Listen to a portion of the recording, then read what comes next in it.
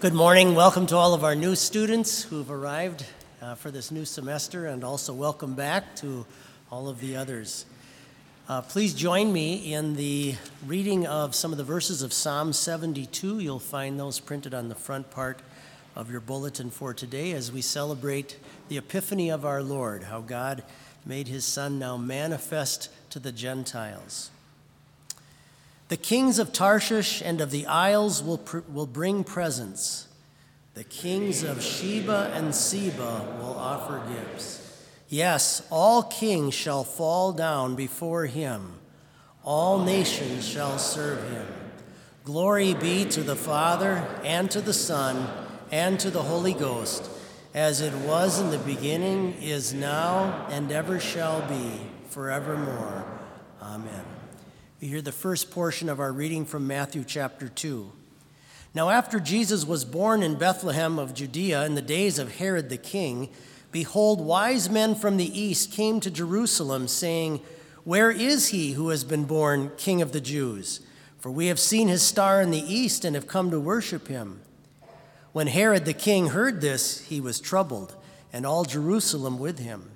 And when he had gathered all the chief priests and scribes of the people together, he inquired of them where the Christ was to be born. So they said to him, "In Bethlehem of Judea, for thus it is written by the prophet, 'But you, Bethlehem, in the land of Judah, are not the least among the rulers of Judah, for out of you shall come a ruler who will shepherd my people Israel.'" Thanks be to God.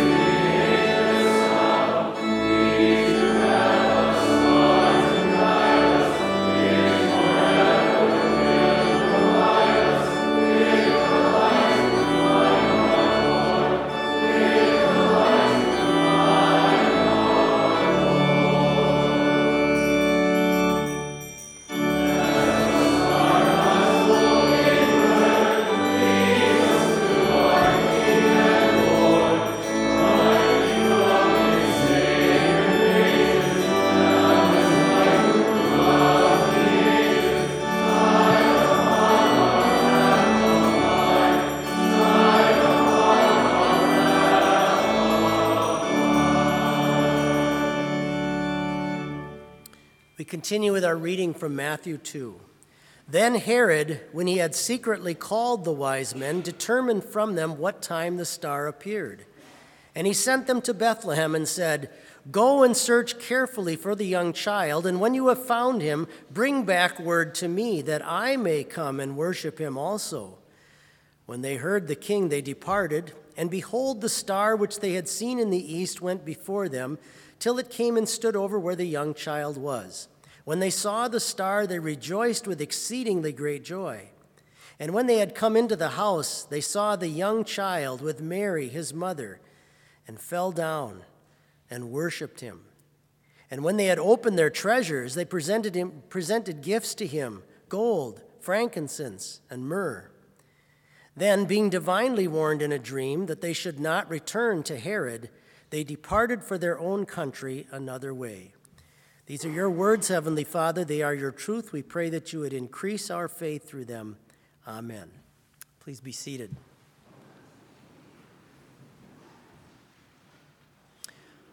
Of all the historical figures mentioned in the Bible, Caesar Augustus is probably the one that we know the most about from other historical sources from back in that time. But King Herod, known as Herod the Great, is probably second only to Caesar Augustus, and from that same time period.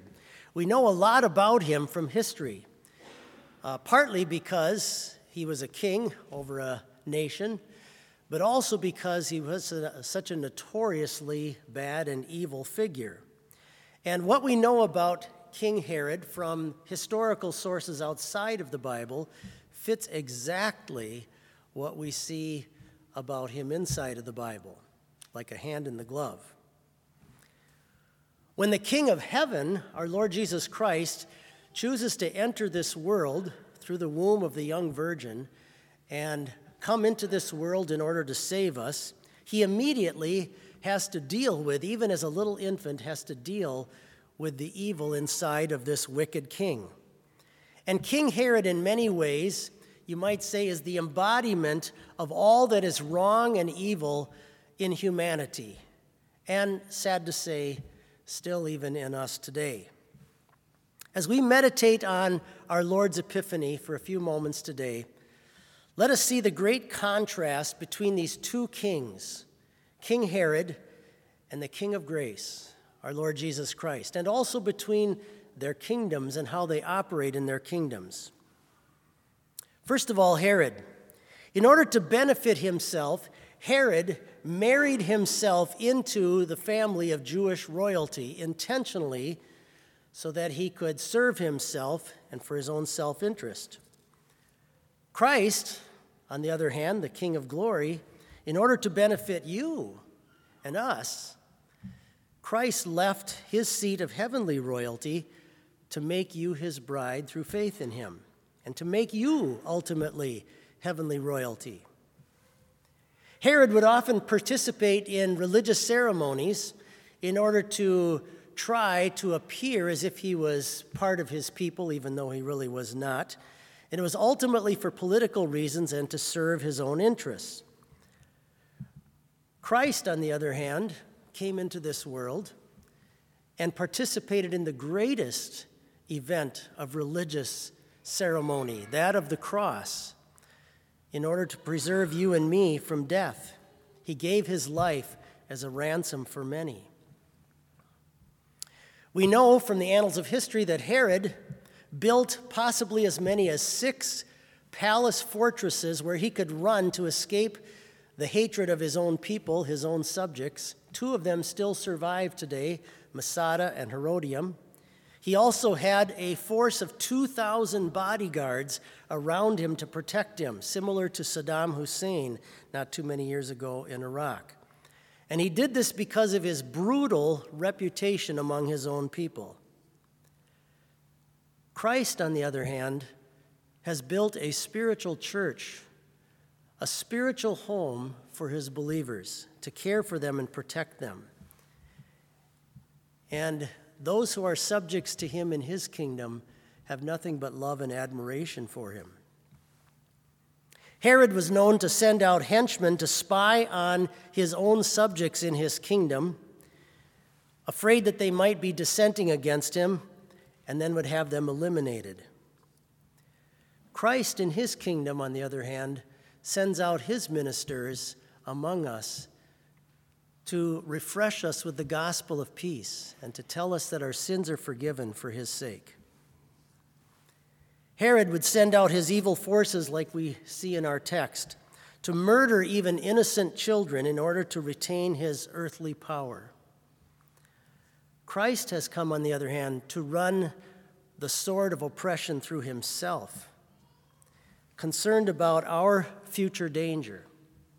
And he gives us the water of baptism as a way to make us part of his kingdom. Herod had his own brother-in-law drowned to prevent a possible coup and to preserve his kingdom. Christ takes us and places us in the water of baptism to redeem us, to cover us with his holiness, and to give you his very kingdom. Herod gives order to have people executed at the moment of his death. Think about this.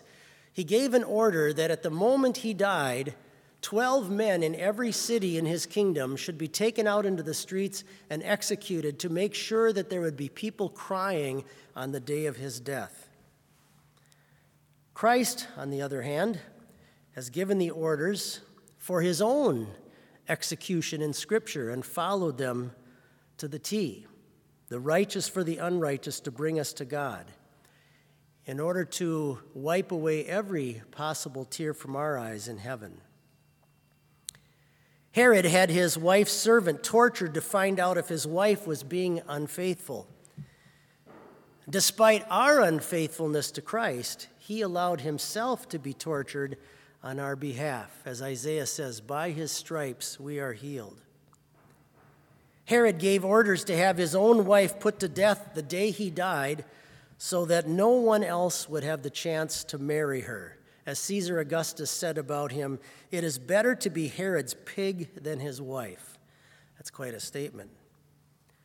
Christ, on the other hand, followed the order to have himself killed for the sake of his bride and for our future. Herod had his wife executed and then preserved her dead, naked body in a vat of honey for 7 years, so no one else could touch her. Christ permitted himself to be executed in order to preserve our bodies alive through the resurrection and permit us to live in the heavenly land of milk and honey that he has won for us, where we can live forever. So why has the King of Grace come into the world to do this? Why has he come to do this? You can say, along with believers, in order that I might be his own and live under him in his kingdom and serve him in everlasting righteousness, innocence, and blessedness. All praise to this wonderful, eternal King of glory. Amen. Please join me in an Epiphany prayer. Turn in your hymn book to page 149 in the front portion of your hymn book, page 149. We will use their collect or prayer number 19. And please rise, please rise. Lord God, Heavenly Father, you have given us the light of your holy word, the guiding star that leads us to the Christ child. Send, we beseech you, your Holy Spirit into our hearts, that we may receive this light and make use of it for our salvation, and that we, like the wise men, when they were seeking the star, may not be afraid because of any hardship or peril, but put all our trust in your only begotten Son as our only Savior, devote our earthly possessions to the advancement of your kingdom, and in all things serve him, your only begotten Son, Jesus Christ our Lord, who lives and reigns with you and the Holy Spirit, one true God, now and forever. Amen.